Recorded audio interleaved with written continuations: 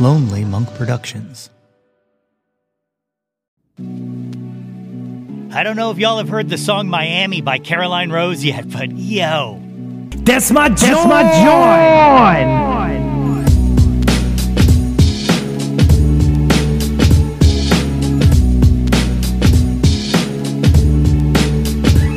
Hey yo, displace the guilt. What's good, friends and family, neighbors near and far? Welcome to an all-new season of the Yo, That's My John podcast. The podcast, website, brand, movement, way of life dedicated to the embrace and championing of your passions.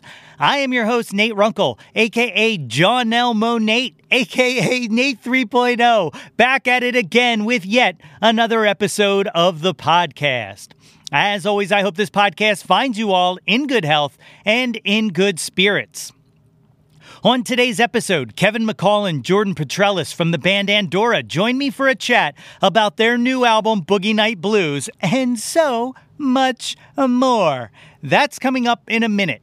But first, what is up, my friends? Happy 2023! We are back with an all-new season of the pod, and I am super stoked to get right back into it. You know, I had a good friend reach out to me a while back and say, "Hey, Nate, it's been season 3 for a while now. What makes a new season a new season? When are we going to get a season 4? And my answer was, I don't know. I really don't know. You know, season 1 was 7 episodes long. Season 2 was 6 episodes. And the one we just ended, season 3, well, that went for, let's see here, 33 episodes. So yeah, no rhyme or reason behind it. Just, you know, whatever the feels are, man. Well, that stops today. Now, from here on out, seasons will mean something. Seasons will change every year after the Christmas episodes, like we've just done. That makes sense, right? Well, yeah, I thought so too. So here we are, the first episode of the new season, and I am feeling good, family. And you guys are a family to me in the strictest Dom Toretto sense of the term. Family. And look, I am ready to watch successes from everyone this year. You, me, and the world. I just want our family to shine. My motto for 2023 is 2020 me. And not in the me as in I sense of the me, but me as in we sense of the me. All I want for this year is power and positivity for all of us. And I feel it, man. I feel it so much. This is the year. This one. Those last few, they kind of sucked hard. But 2020 me? Nah, this year is gonna be a dope one. I am so excited to bring you guys some amazing guests and conversations. I've already started recording some of those upcoming interviews. And guys, I am the luckiest dude in the world to be able to chat with such brilliantly creative artists and share that with you. And then to continue to follow and watch those people thrive, it has been so incredibly rewarding. I mean, just recently I've been able to see both the Tisburys and Paul Keane do what they do best and command the stage with a full frontal assault of talent and style. And this Friday, I'm getting to see the homie G Love rock out the TLA with Donovan Frankenreiter in what I'm sure is going to be a bangin' night. All I'm saying is, I love watching my friends and family cook, and y'all, we are cooking this year. All of us. 2020 me and beyond. But so much will be happening on the Yo, That's My John front in the next few months, and I don't want a single one of you to miss out on the fun. Don't get left behind. So if you have not done so, please jump on www.yothat'smyjohn.com and sign up for the mailing list. It is the best way to keep yourself abreast of what I got cooking in the kettle for the Yo, That's My John podcast brand movement, yada, yada, yada. And be sure to follow us on all of the socials at Yo, That's My John. If there is a social, we're there, and that's it. At Yo, That's My John. But, you know, if you're on one and we're not there, you tell me, and we'll be there quicker than a quick thing does quick stuff. Because, guys, I don't want to miss out on that party either. Bet. All right. brief ad break, then me, Kevin, and Jordan, we gonna have us a little chat. Stick around.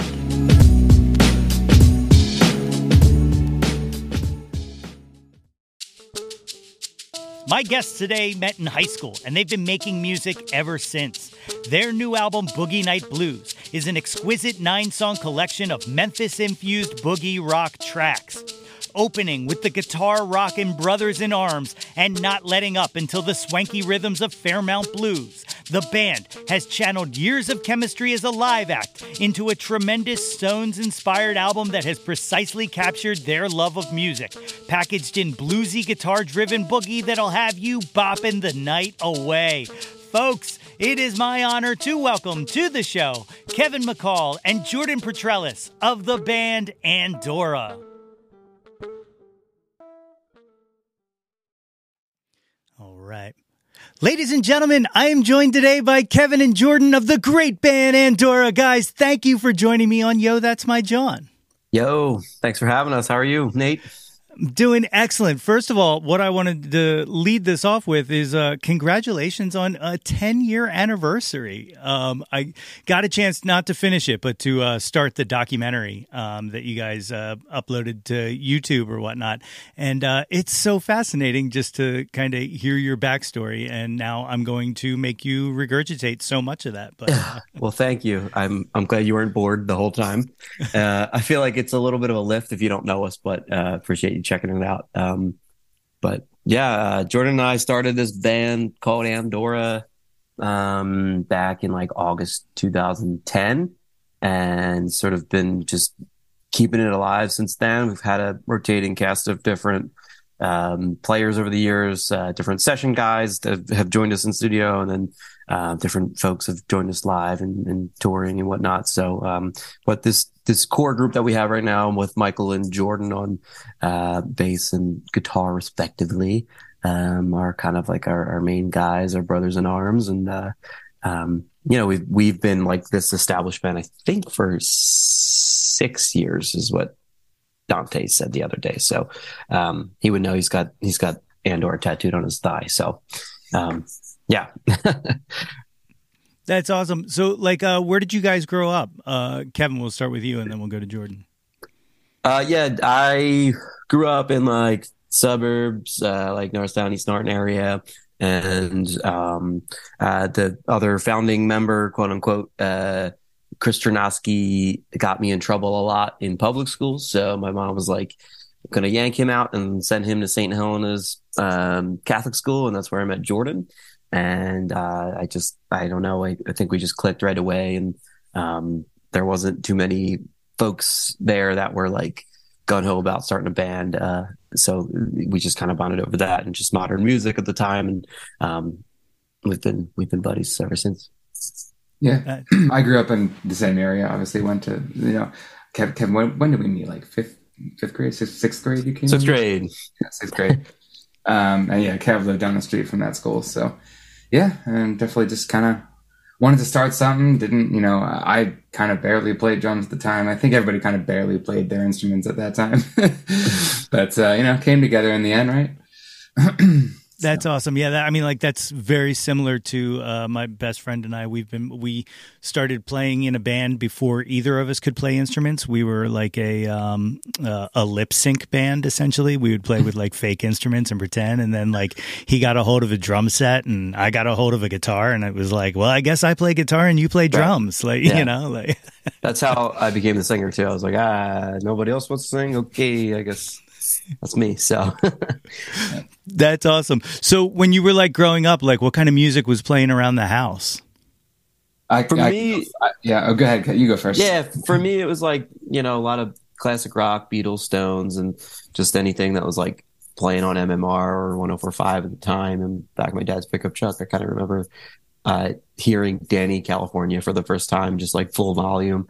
So like that was like the modern rock music at the time. That was pretty inspirational, I guess. And, and I think like there's some overlap from that. And then Jordan will probably tell you he listened to Rush and Boston and a bunch of records from his dad's record collection. So like very much like reflective of what our parents' tastes were. And then just I guess that's how it goes. It's sort of in your DNA at that time. And that's what you end up liking and digging and sort of setting forth out to do with if your hero's Neil Peart, I'm sure you're going to be a drummer. So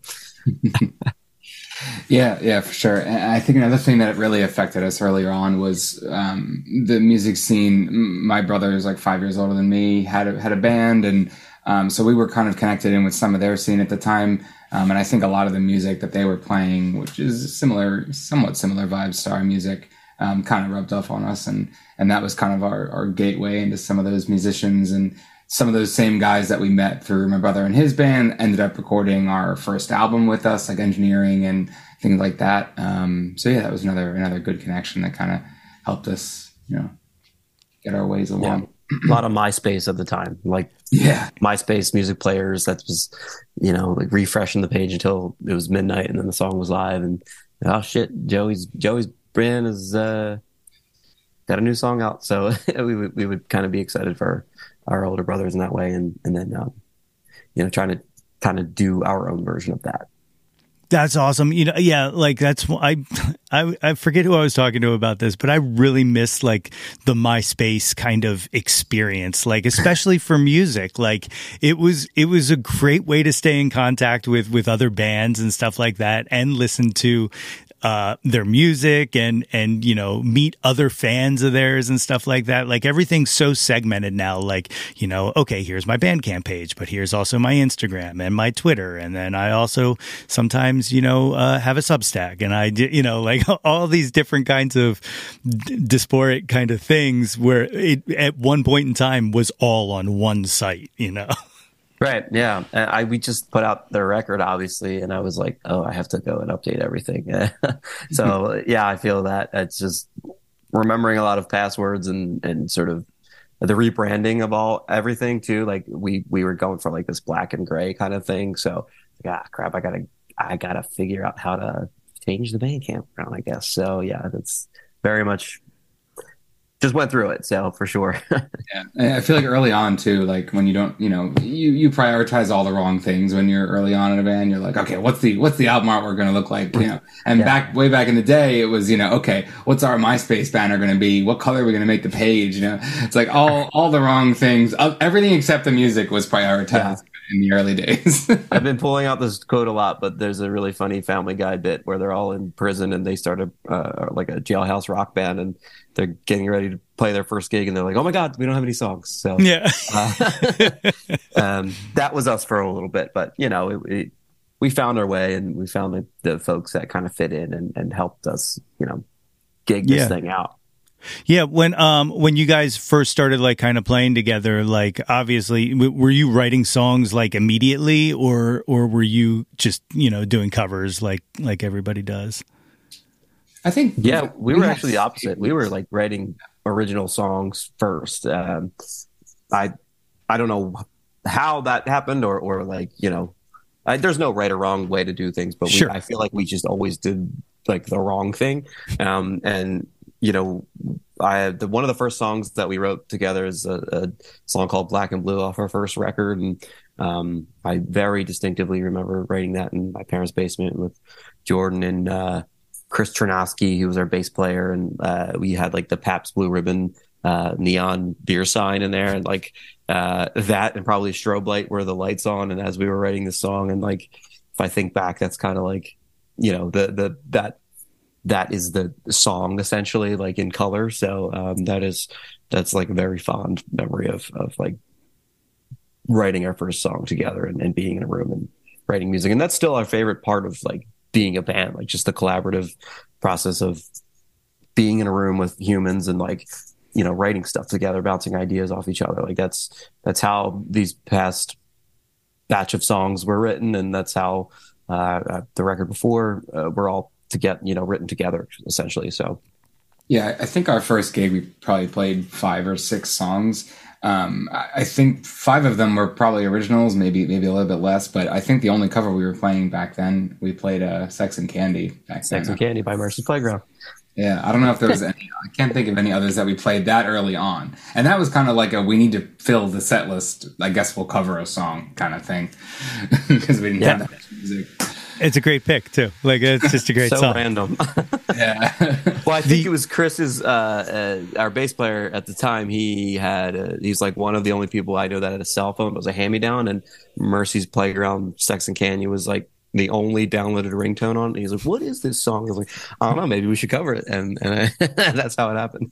Dude, that That's came up awesome. on my YouTube suggested the other day, completely randomly, like the actual music video, and I was like, "Oh my god, we used to cover this." It's the only reason it was fresh in my mind. That's so great. So, those early days, you said the first song you wrote actually ended up on the first album. Like, did it click for you guys like immediately, like kind of creating your sound that early on, or? Yeah, I don't think we were going for anything like specific sound wise. It was just like what are we capable of doing at this time, and whatever came out was what we had. And there's a combo of songs from the first two records that we really gigged out. A song called Habits, a song called Ain't It a Shame, Black and Blue, What Goes Around. They were like the songs that we gigged out during the time we were writing and getting ready to record our first record, et cetera, et cetera. And, it became like a rotating cast of different players, different buddies from high school, whatever. People came and went to college. We would like lose a member every year, but it was always just Jordan and I. So that first record was pretty much just me and Jordan in the studio once again, but we had these like fully formed, shaped songs that I think were like really just like ironed out because we were able to gig them so much, and just we got to figure out how to play them and like what we wanted to do differently in the studio or what didn't work. We like figured that out the hard way along the way for maybe 2 years until we got into the studio to really, finally track them, because we had no money at the time. We had no budget. We had no skills, no sweet skills. So we were just trying to figure it out. Yeah, I mean, some of the early songs, even from like 2012, 2013, I think is when Habits and Elephants came about, and they're on the second record, which was, I don't know, 2 or 3 years after the first record, but they existed that whole time. It just kind of like, gotta see where things fit and whatnot. So like those we gigged for so many years before we recorded them.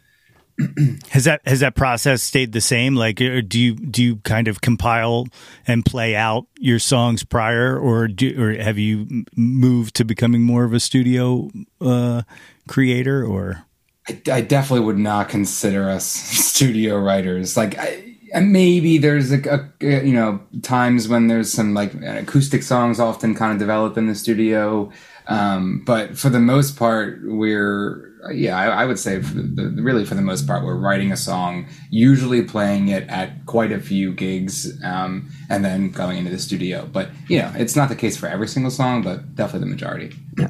It's how we craft it. It's how we shape the song. Like there's stuff that we do live that might not be on the record. And like there's times where like we would figure things out in a live setting and then be like, damn, I wish we recorded that. So in an effort to not have that be the case every time, we just try to, hit the ground running, tour them out as much as possible, and then be like, okay, this is how this arrangement's going. This has what has worked in a live setting. Because for us, I think the live show is everything. Like we're a live band. So if it's going great that way, then I think that's how it needs to be recorded. So first and foremost, we're certainly a live band, but there's some outliers where, I definitely think Jordan's right on the money with like acoustic songs or like, there's the song, Fairmount Blues, which is the closer on our new record, is like, it kind of formed in the studio more than anything. So,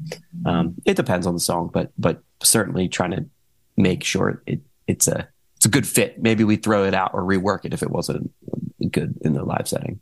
Yeah. So early on, like where were you guys playing? Like, did you kind of venture into the city quickly, or were you in the burbs? I mean, we were in the burbs for a good while. We had a set Kevin and myself and a number of other individuals started this like set of a few shows we did at this place called the Implemented Church in Ambler. And like kind of created our own shows. Like we brought the PA, we brought the audience, we did the advertising, whatever. And so those kinds of shows are really cool at first. And it really wasn't, I mean, there were some exceptions, but it really wasn't until we all went to college in various Philadelphia schools where we started to really, really, really gig Philadelphia. We did some stuff in high school. Like we may have, I don't think we played Milk Boy in high school, but there were definitely some Philly shows a little bit earlier on, but it was really school that kind of drove us all to start playing more in Philly. We definitely played a lot of bars underage too. That's for sure. Oh yeah, that's for sure. Yeah. Outside of Philly or not. Yeah. That was always a pain in the butt in getting in those. Yeah, that's like a rite of passage, especially in this area. But you name checked Ambler. Spoiler alert, that's where I am right now. I'm with the Hicken grad. Oh, okay. Oh, yeah. Well, that totally makes sense. That all tracks. So, where did you guys go to college? I went to University of the Arts. I went to Drexel. Okay. Yeah. So, when you went, was there any kind of concern or fear about the band not doing anymore? Or were you guys pretty steadfast at that point? Like, we'll keep this together. Yeah. I mean, I almost went to Syracuse. There was a good chance. And I know for me, that was like maybe I won't be able to do it anymore then kind of thing. Yeah. I remember Jordan, we were at a gig and he got his acceptance letter. I was like, oh shit, I guess, I don't know. I wasn't sure how he thought. And I don't really know that we had a conversation about it, but I knew as long as he was in Philly, I think we would have kept it going. So thank God he stuck it out and stayed around. So yeah, I don't even know what members were in the band at that time other than us two. Like when we were going into college, I don't think Michael was in the band yet, was he? Yeah, and then Michael, our bass player, who I've been neighbors with and like best pals with since kindergarten, he kind of was just like, it just made sense. You know, he played in other bands and we've gigged as Andorra alongside him in like other iterations of bands and projects that he's been in over the years. But I think he was finally just like, hey, like, can I just be in the band? And it made perfect sense. You know, we should have probably put him in the band sooner, but I don't know what the hold up or what the blockage was with that, but he quickly became the full-time bass player in Andorra. And then I met Dante, our lead guitar player, at UArts shortly after too. And we've just kind of been solidified as this band, and we've been having a blast just gigging around Philadelphia and the greater area for, I think I said like 5-6 years at this point as this iteration. So yeah, it's been pretty steady, and you know, we're not, this is it. This is the band. If all else fails, then I think we're done. But this is the band. Yeah, having that core now, has it kind of freed you up to be more adventurous writing the material that you're putting together? Because and this is just, you know, an outsider looking in, but it feels like that on Boogie Night Blues you took some swings with this one that and you completely made contact and knocked it out of the park, if you ask me, because it's awesome. Like it's a banger of an album. I absolutely love it. And of course I'm going to pick your brain about it in a little bit here, but having that core, has that like really helped with the songwriting?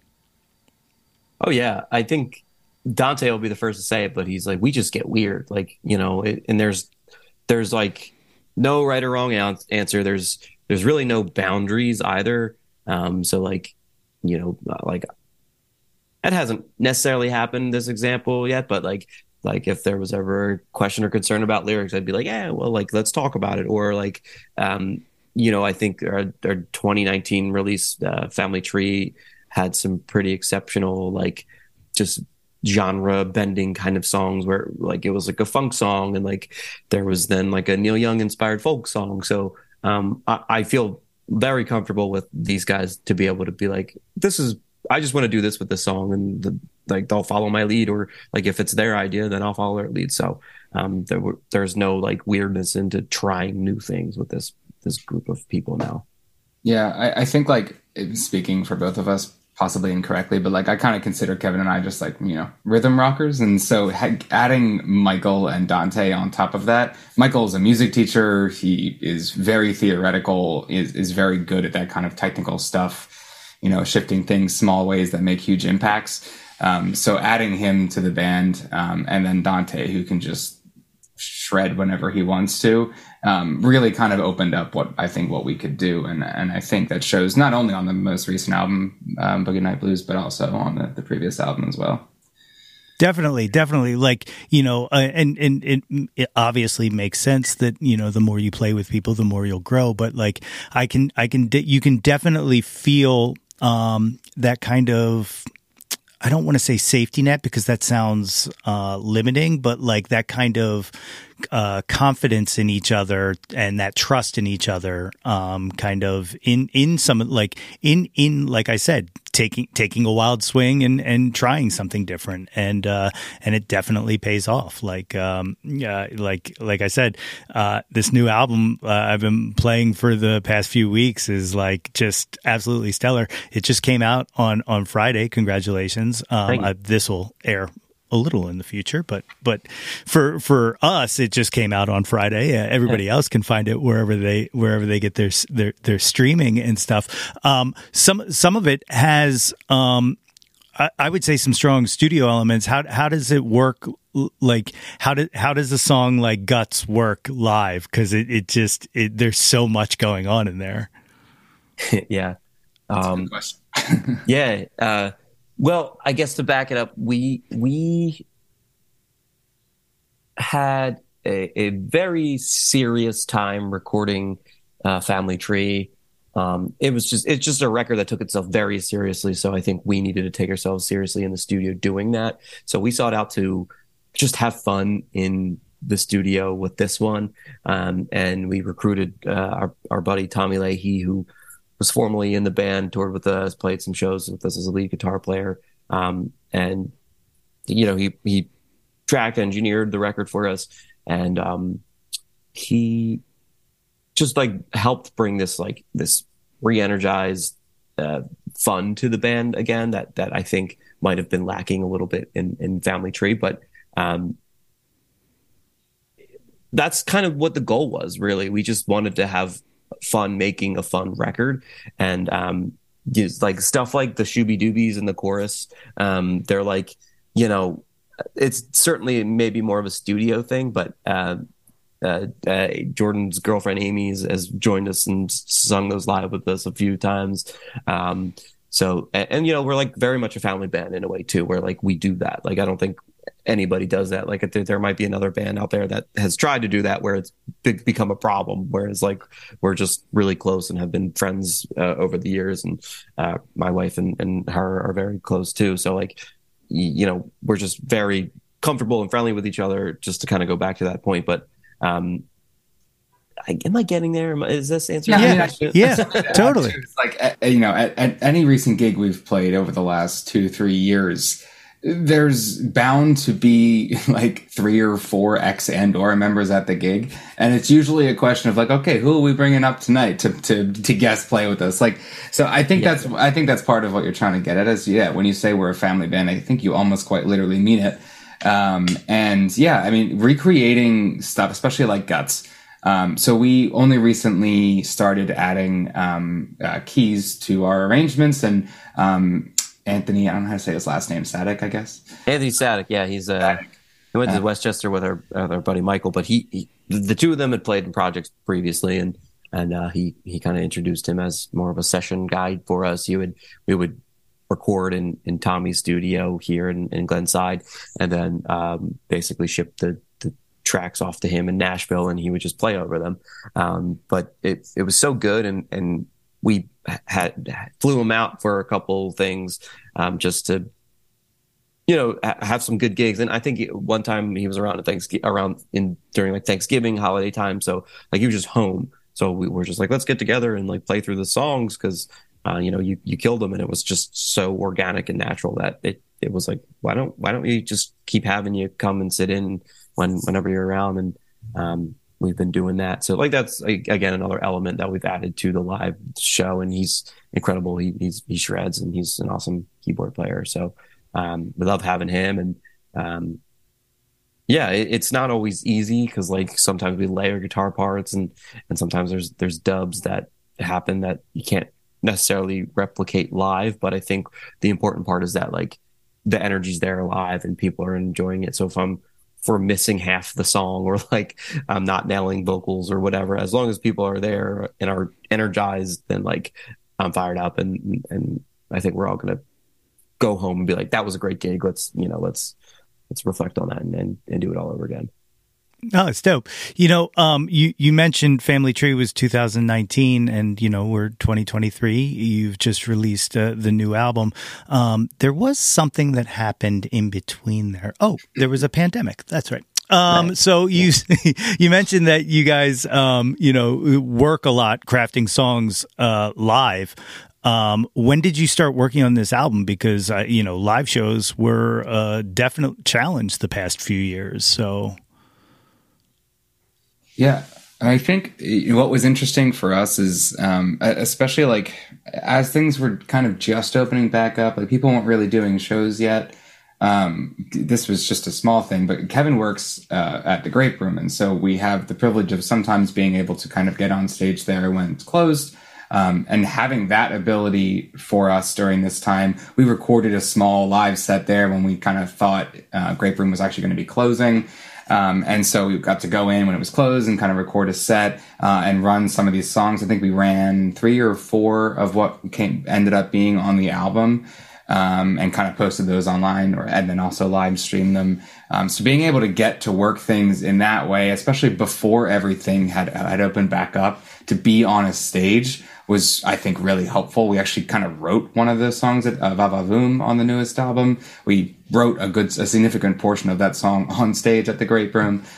So just being in that environment before we really got to be, full time was a huge help. No, Yeah. It makes sense. Yeah. You mentioned the Grape Room. I'm a former original player. I still write and I still play out every once in a while, but it's few and far between. But the Grape Room was my spot. I used to back originally when it was the Grape Street Pub, and then the Move, and then back. I always followed along. I love that room. How long have you been working with Grape Room? Yeah, I got a job booking that stage fresh out of college in like 2018. Okay.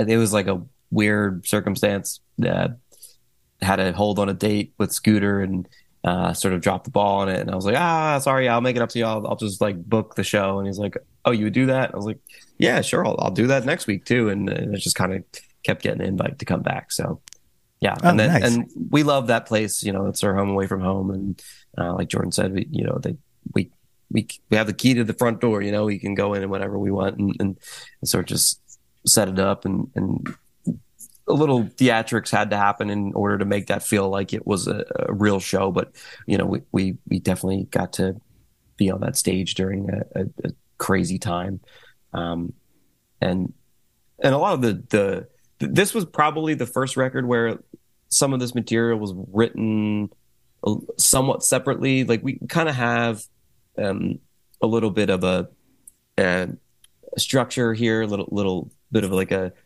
ongoing formula that is an Andorra song, which usually consists of me kind of just bringing the bones of the song to the band, and then they rip it apart and stitch it back together in this like new collaborated on version.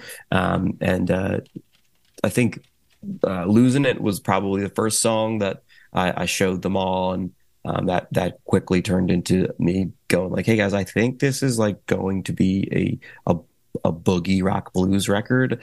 I hope you're okay with that. That's kind of the direction I think we're going in, and if you're down for it, let's lean into it. And they're like, oh yeah, sure, let's do it. So that all very much happened in the middle of COVID, and we've just been expanding on it and waiting for everything to die down, and then just getting in the studio. It took a lot of time just to wait out all that crap. But then now I feel like we're in a better place and we feel comfortable playing out and doing the thing. So. Yeah, you mentioned the boogie rock aspect of it all, and what kind of informed that direction for you, like that you were feeling it? Because like there's so many, and I don't know if they were influences or not, but there's so many things that come to mind when I listen to it that I don't hear in contemporary music really anymore, and things I love and things I missed. Like, you know, I was talking about Guts. Like Guts to me feels like at its core almost like a New York Dolls song. Like it's got like kind of that personality crisis, kind of like just banging on a piano in it. But what kind of led you down that path? Yeah, I think it comes from the Family Tree record taking itself a little too seriously, and then we never broke up or took a break or a hiatus or anything. I know our press release might seem like that's what happened, but we were very much like all speaking, talking, writing still, but we all kind of went and did our own things for a little bit just to kind of see what else is out there. I've been playing for the New York Yankees, playing with Andorra since I was 12 years old. So like there is nothing I've checked. I've gone out there and I've played with other bands. Nothing beats playing with these guys, but I think I had to find that out for myself. So in that I joined a couple different bands just to see how like this guy runs his band, or like what is it like to be the bass player in a band. And then in addition to that, Michael started a bluegrass band. Dante traveled the world with Pigeons playing ping pong and Bright Eyes. And I think what I did impacted the music the most by starting this classic rock cover band with our friend Ramon Gadea. And we just covered like every Stones song under the sun. So it was like very much, you know, very Rolling Stones inspired. It's like my family's favorite band, so naturally it's my favorite band. So you know, there's huge Stones influences on it, I think. And one of my favorite live bands right now is Low Cut Connie as well. So that's kind of what did it for me. Yeah, definitely. The other thing I hear in there a bit, in some of the songs, like In Touch, is kind of like T-Rex and Big Star, like that kind of just like power pop, and it's just like it's so good. Like I'm such a fan of your guys' your album. Like it feels really really good. So do you know like we just kind of mentioned, the album just came out. You just did the album release party. Are you planning on trying to tour this, or? Yeah, if I can get these guys to do it again, I'd love to. It's just something small, maybe something northeast. You know, I have a little route in mind, but yeah, we toured a little bit last summer and had some damage to a van that we rented, and the vibes were bad, basically. So morale was low, right? So, but I think like, you know, that, and the funny thing about that week, looking back, is like everything was just out of our hands. It was like the Milk Boy closed, and that was supposed to be like our homecoming show, and then it was like, all right, we got to replace that. DC's venue was like, we're doing the same thing. Got it. You know, so it was just like a lot of band-aiding, and it felt like that from the beginning. And then, but that's tour, you know, like that's just what happens. But I'd love to go out and do it again, because we have some friends in the Boston area, the Shirts and Shoes, that I'd love to go play a show with up there, and you know, just kind of spread the network that we've created over the years and see how far out we can get. Yeah. Music video? Are you working on any music videos or anything like that? Any kind of other promotional projects, or? I guess we should, but nothing in the works, nothing on the calendar at the moment. All right, I have a pitch then for you, because I love it. All right, here's and now yeah, I don't know what your budget would be, but what you do, Not much. all right, all right, you do Hidden Desires, right, as a retro video, like Whiskey A Go Go, Sunset Strip, 80s kind of like Poison, Crew, LA Guns N' Roses. And I think, maybe even, this is why I was saying budget, make the grape look like the whiskey and do like, the concert footage and all. Yeah, that's my, Okay. that's my pitch for you. It's Cool. a decent idea. Plus, if it's grape, it's low cost, Yeah. I'll and you know what? I'll direct it. We'll do it. Deal. Somebody mentioned to me that that like opening guitar riff sounds a little bit like I'm drawing a blank for some reason, but the Stones song that's in every Vietnam movie. Yes. Am I drawing a blank? Give Me Shelter. Yeah, Give Me Shelter. Yeah. We should just shoot it in like a forest. Scratch the other. guns. Yeah, scratch the other idea. I was just going, yes, do a Vietnam film. Yes, that's perfect. Oh my God, totally perfect. Or you just do the Altamont scenes from Give Me Shelter and Sure. Apocalypse Now, whatever. Yeah. No, so like was there anything that didn't make it on this album that like are you looking to live with this project for a while, or are you kind of thinking about what's next? I think so. Yeah. We always look ahead. We typically skip all of this stuff for the records. It's just like the fun in all of this is the creating and the performing. So kind of ready to go do the next thing. We've been sitting on this record for a little bit, but we're going to keep gigging this out. We've been a band for 12 years, I think, at this point, with 4 records under our belt. So we're just always trying to think about like, what haven't we done yet and what direction do we want to go next? And that's really what excites us. So we're kind of just figuring that out and just waiting for time to cut away to go and nail all that down. Yeah, and one other thing too that we've never done for another album, as of potentially today, we're going to get it cut to vinyl as well. So come out to our next show because we should have it. But yeah, I mean that it's going to be super cool. It was kind of decided like we're all so proud of this particular record. It's been a little while in the making, and I think the vibe also fits. As far as vinyl goes. So something that we've all wanted to do for a long time, be able to hold your LP in your hands. So assuming that comes to fruition, I think we're all pretty excited, and we'll have that to sell and promote as well. Yeah. That's awesome. And there was nothing that I don't think we cut out or skipped for this. Like we kind of wrote the record with the intention of making it short and sweet. It's about 30 minutes. I said to Kev, I remember saying to you day one, before, I don't think we had any songs. I was like, our next record is going to be 8 tracks. Now this is 9 tracks, but I only knew about 8 tracks for like 80% of the time we were making it. And then you were like, actually, there's a 9th. But I said, the next record we're making is not going to be any longer than 8 tracks. Yeah. I think it's a perfect length. Like, I keep harping back. The fact that you're putting out on vinyl is awesome.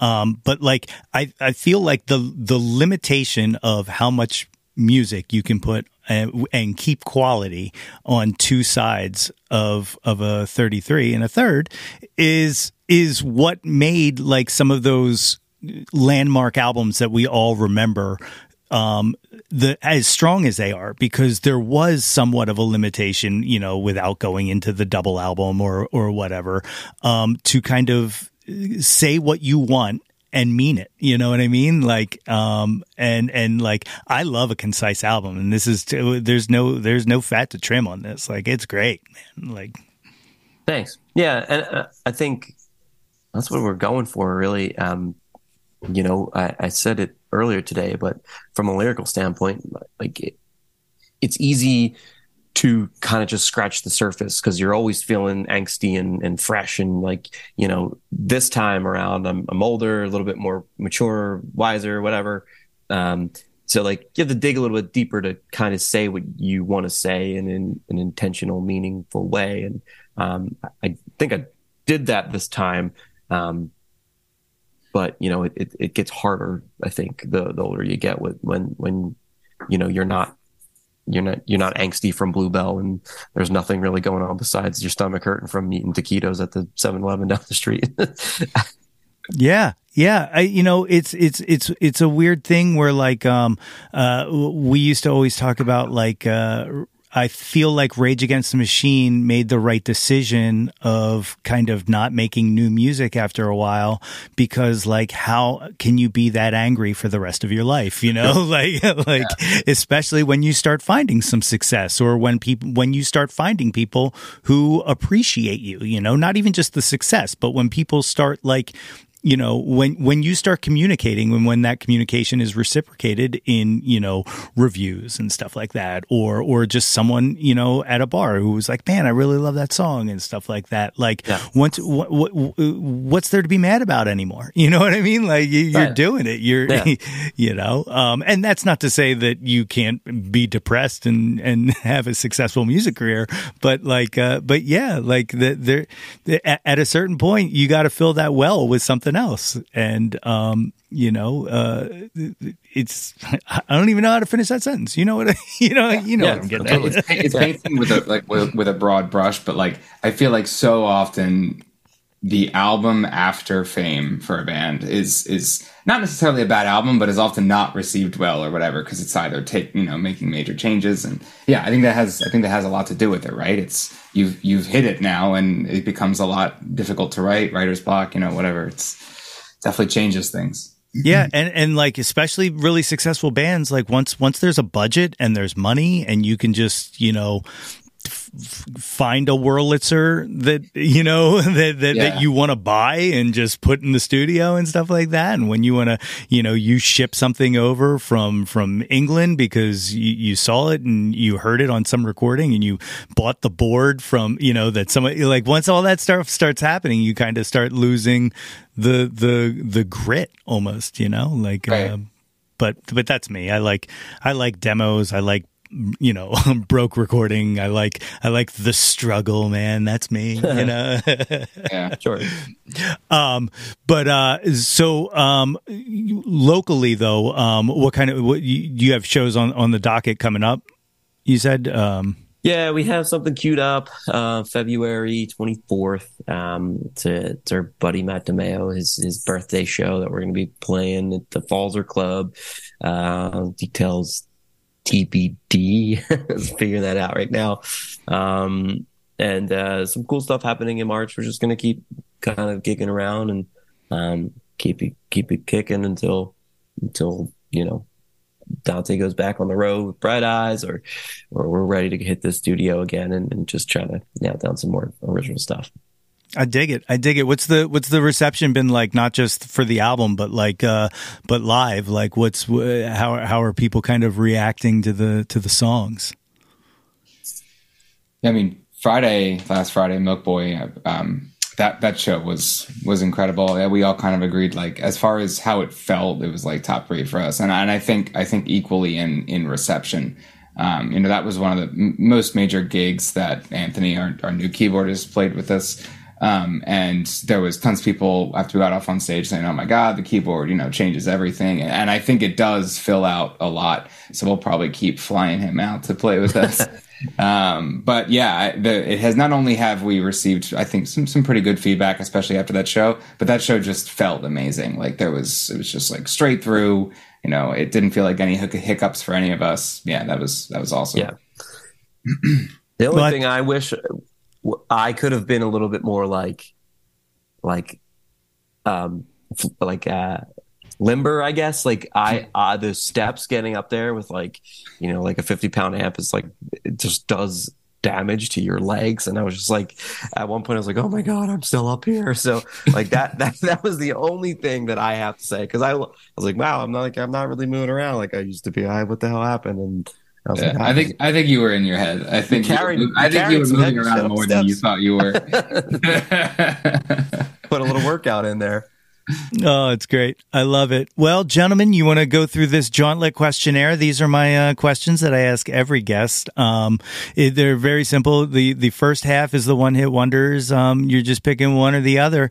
So we'll go Kevin then Jordan on these just to kind of keep the flow moving.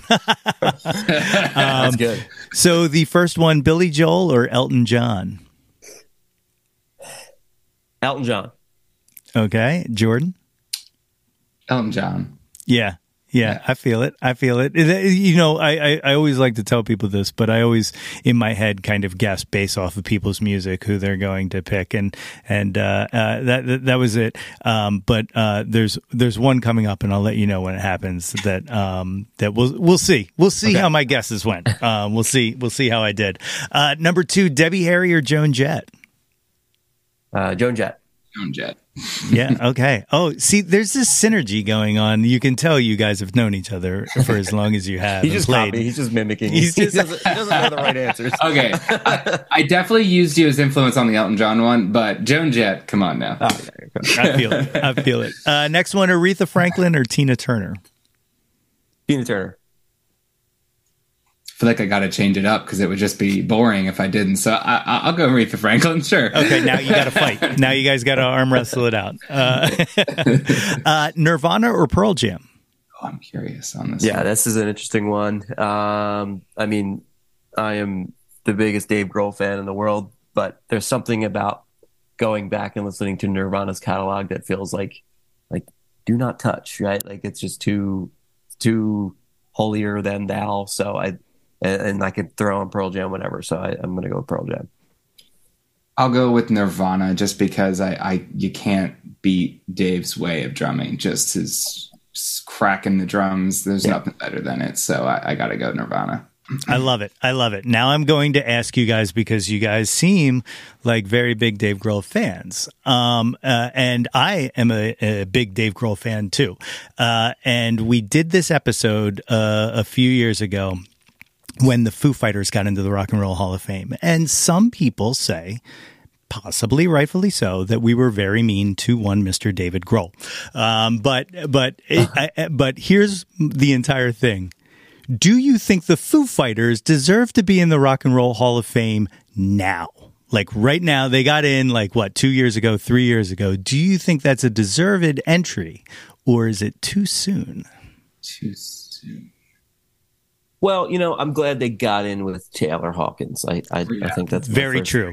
Knee-jerk reaction, but definitely too soon. I think there's some bands that are not existing now that probably like Jane's Addiction comes to mind that probably should have been in there. I don't know that Soundgarden or a couple of Cornell's projects are in that probably deserve to be in, right? Everybody's always been like Nine Inch Nails aren't in, and feel like they deserve, and they're probably have maybe 10 years on. Maybe. And that was the whole argument. And it wasn't there was 3 of us on it. It was like a roundtable discussion. And one guy is a Foo Fighters hater. The other guy was kind of mid-ground. And then there's me who I love the Foo Fighters. I've seen them live so many times and I love them. But but I'm the one who started it. I was like, there's no goddamn way this band should be in the Rock and Roll Hall of Fame right now. Yeah. It's so weird to me. Because I said, it opened a floodgate, and I was like, you look, if someone nominates Weezer to be in the Rock and Roll Hall of Fame, I'm going to punch somebody in the fucking face. Sure. Maybe 10 years from now, if that were to happen, I'd be perfectly fine with it. But goddamn, Harry Nilsson is not in the Rock and Roll Hall of Fame. You're going to put goddamn fucking Rivers Cuomo in there? It does come down to two, whether, I don't know what their criteria is, but it comes down to whether you're looking at it too as a popularity contest or what they've done for music, right?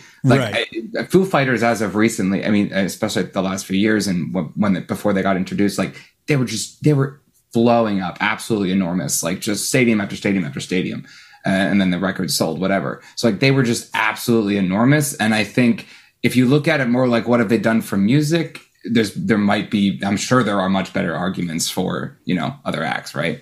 Yeah. Well, I always say the sacrilegious thing of like, I actually like the Foo Fighters more than I like Nirvana, but I would never say that the Foo Fighters should be in the Rock and Roll Hall of Fame over Nirvana. Like, that's just ludicrous. You know what I mean? So like, I think they got in, Nirvana was inducted maybe like 2 or 3 years prior to the Foo Fighters thing. Yeah. So there hasn't been that much of a difference. But all I'll say is I'm sure you got to pay some dues to get in there, and Grohl's loaded. So I'm sure he paid them. Yeah. It's fine. It's fine. I'm going to fight this argument for the rest of my life, and they're in the Hall of Fame, and I don't even really care that they're in the Hall of Fame. It's just the idea that they're in the Hall of Fame that like just blows my mind. Yeah. But I got off track. I'm glad they're in the Hall of Fame just because they were able to induct Rush. That's the only reason I'm glad that they're there. That was yes. 100%. Counterparts tour 94, third row from the stage at the Spectrum, and it was one of the best concerts I've ever been to in my life. I have the reprint of Counterparts downstairs. It's one of my favorite records. Nice. It's great, isn't it? Oh my God, it's so good. Next one, Janis Joplin or Stevie Nicks? Stevie Nicks. Yep. Stevie Nicks. Okay. My mom did an MRI on her. Just fun fact. That is an awesome factoid. If you had a Wikipedia, I would literally go put that in the Wikipedia right now. This is the big one: Beatles or Stones? Okay. Stones. Are you going Beatles? I was going. It's hard. I think I'd say Stones. Yeah, just I think our buddy Tyler Ashay from the Tisberries, and recently we did it was at the Grape Room for their 12-year anniversary. We did a Beatles versus Stones thing, and he sat in and played keys, and he said the Stones is more of like the rock and roll party, like the party, and then the Beatles are the emotional party. So that depends on how you want to party, but typically I'm a Stones guy, but love the Beatles too. Yeah, I like that. And the people who listen to this podcast are going to be like, here we go again. Here he goes. But like, to me, like the Beatles are like 3 3/4 like geniuses, in like their own regards, and they all made very beautiful music. But like the Stones are just a fucking band, man. Like they're just a band, and they just rock. And like, someone said to me recently, and they were like, okay, but what about early, cavern Beatles? And I'm like, okay, you're right. Like, I don't have an argument. Like, I'm never going to argue against somebody saying they like the Beatles more. You know what I mean? Like, it's just what I prefer. And like, just the grit and the rock of the Stones is just kind of where I lay my hat. Like, so I'm with you guys. Yeah. And we cover both of those bands too. It's true. Yeah. What kind of Stones covers you do? I mean, all of them, or any particular one you kind of? Andorra particularly is known to throw out a Miss You cover, and then Helter Skelter's been in our set list as well recently. Oh, very cool. Very cool. I dig it. Staple for us. I dig it. Okay, the last one-hit wonder, Bohemian Rhapsody or Stairway to Heaven? Bohemian Rhapsody. I'll go Stairway. Yeah. Yeah. All right. I like a good split. The next section is the top 10 countdown. You guys are from the area. You know the word. If you, any time John is used in here, you can use it to be whatever you want. It doesn't have to be music. It can be anything in the world. So, number one, what was your first John when you were growing up? What was the first thing you were obsessed with? Ninja Turtles. Yeah? I think so. Yeah. I dig it. Favorite turtle? Leonardo. Oh, okay. Yeah. I was a Michelangelo myself. There you go. Makes sense. I'm gonna go like basic and just say like my first drum kit. Like that was getting that was just like that's all I cared about at the time. So I'll go basic and say that. How old were you when you got that? You said right. Probably like maybe 4 or 3 years before Andorra, I would say. Oh, okay. Yeah, I was pretty young. Dig it. Number two, what's your current John? What are you into right now? What am I into? I really like working right now, honestly. Like I love what I do for a living. So like anytime I'm not like booking shows, or like I also work part-time at Ardmore Music Hall. If I'm not there or like here working or planning on something, then like I'm kind of a mess. So I like my job. So that's awesome. That's you're living the American dream. Like to find something that you love and to be able to do it is an absolute blessing. That's awesome. Jordan, yourself?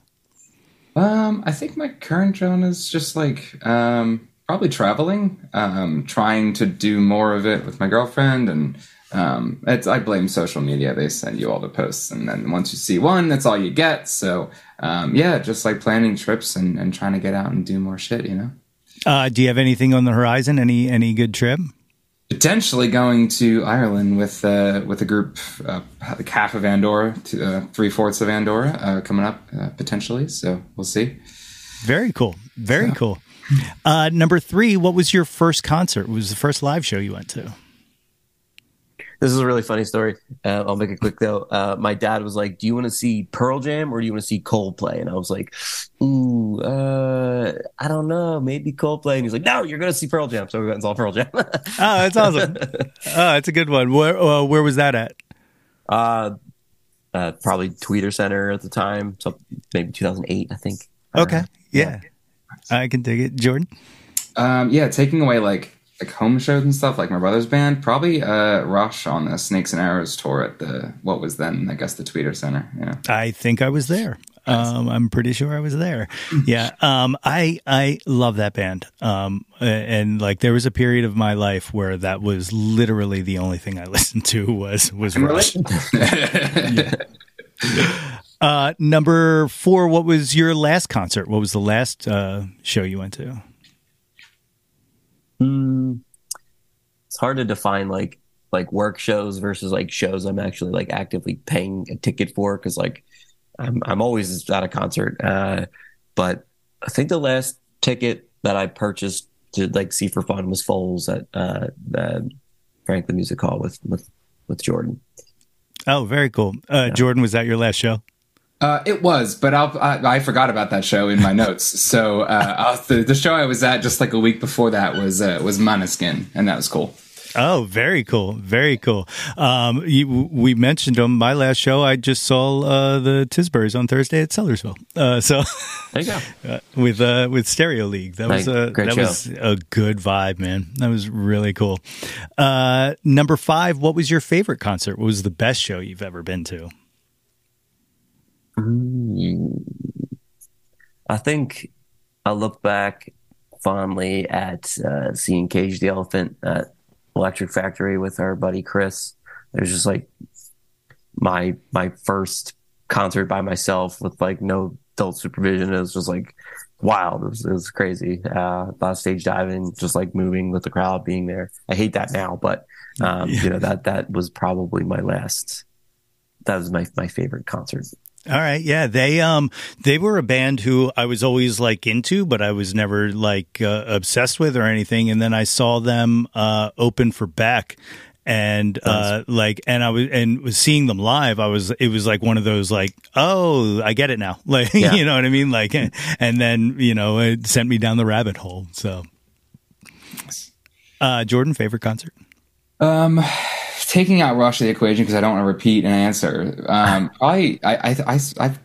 had to think about this before, and I think my answer is Florence, and it was at a 104.5 birthday show, which just like changed the whole experience. We had played the show earlier in the day. It was an incredible set, incredible day, and then we got to like tap it off by like being in the front row for Florence and the Machine, who I like didn't even like at the time, and then we saw them, and I was like, that was one of the best shows I've ever seen. So just because of the weirdness of the whole scene, Florence.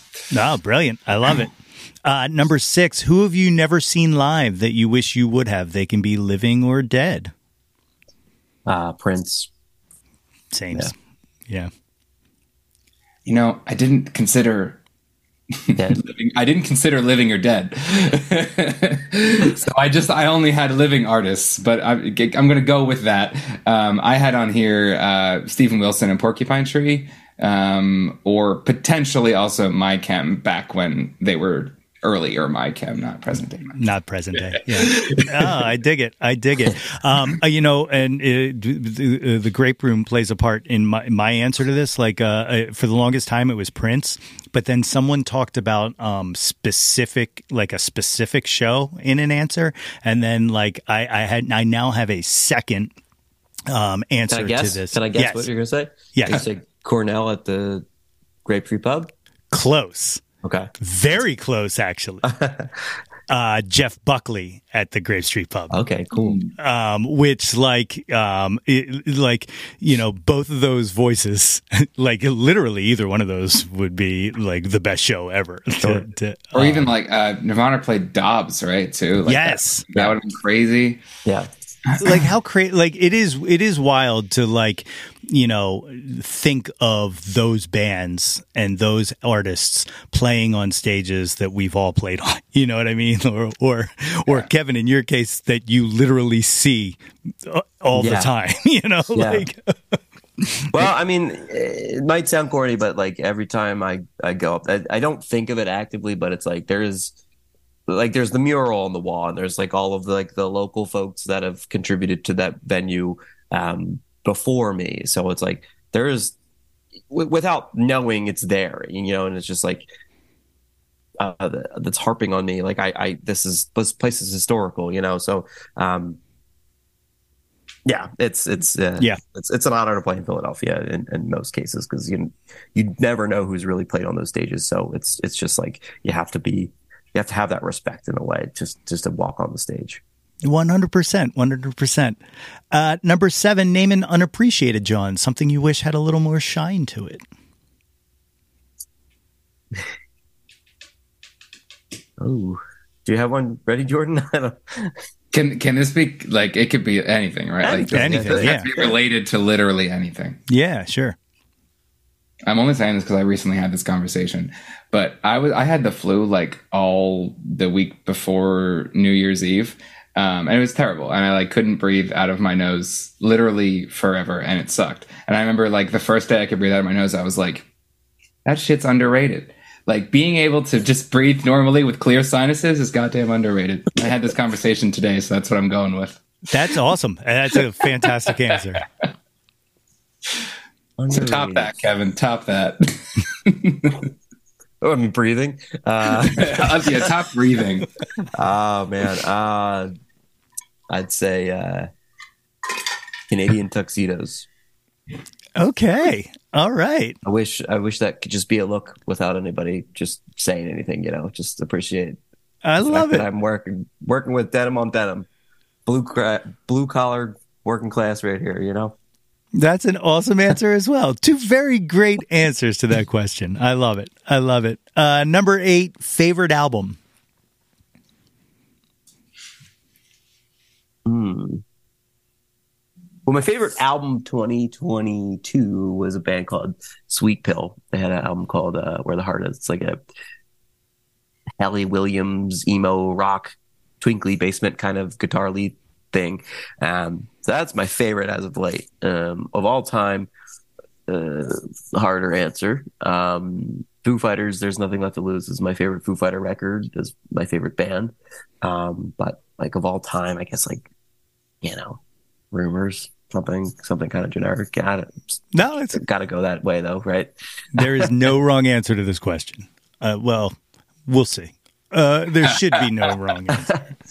Well, I don't think it's fair that you said 3, but I will say all time.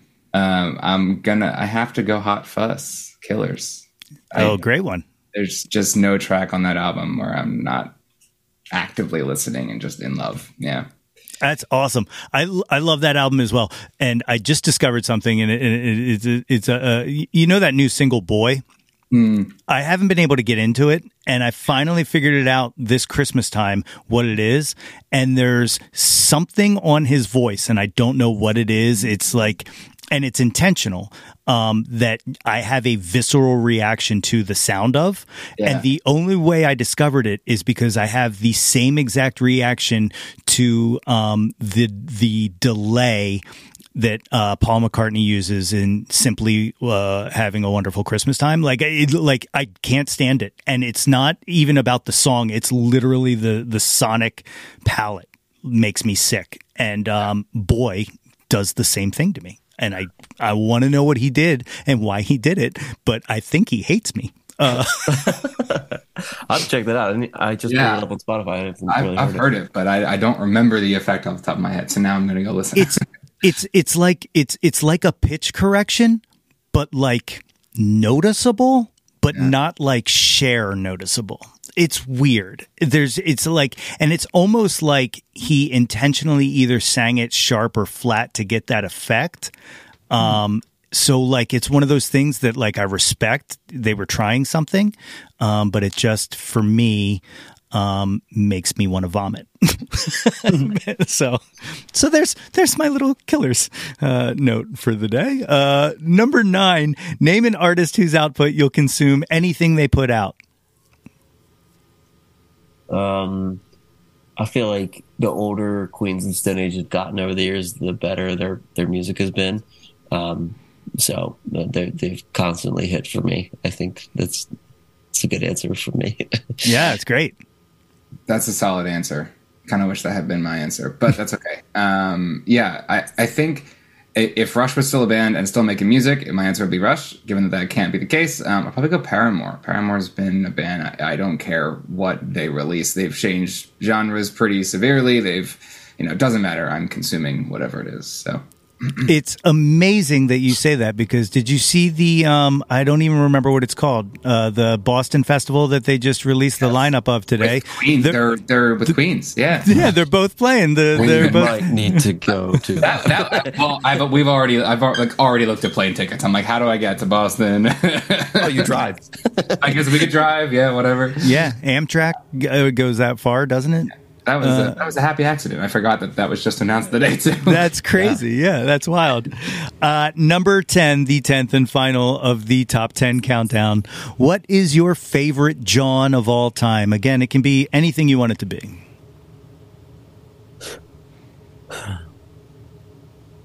My favorite John of all time, Rocky Balboa. Great answer.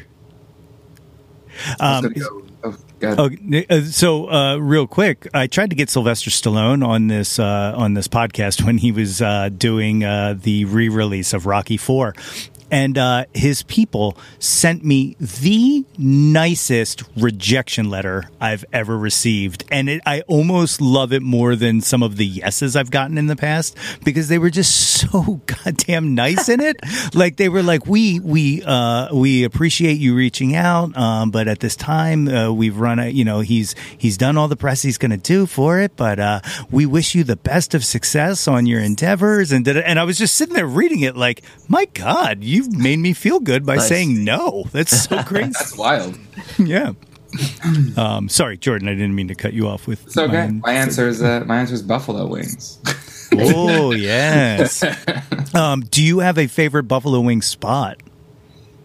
Philly is tough with that. I don't feel like we have awesome wings, and so my we were just talking about that. Yeah, we were just talking about this, and so my answer would probably piss off a lot of people. But like, I love PJ Whelahan's. Their hot and honey wings are all that matters.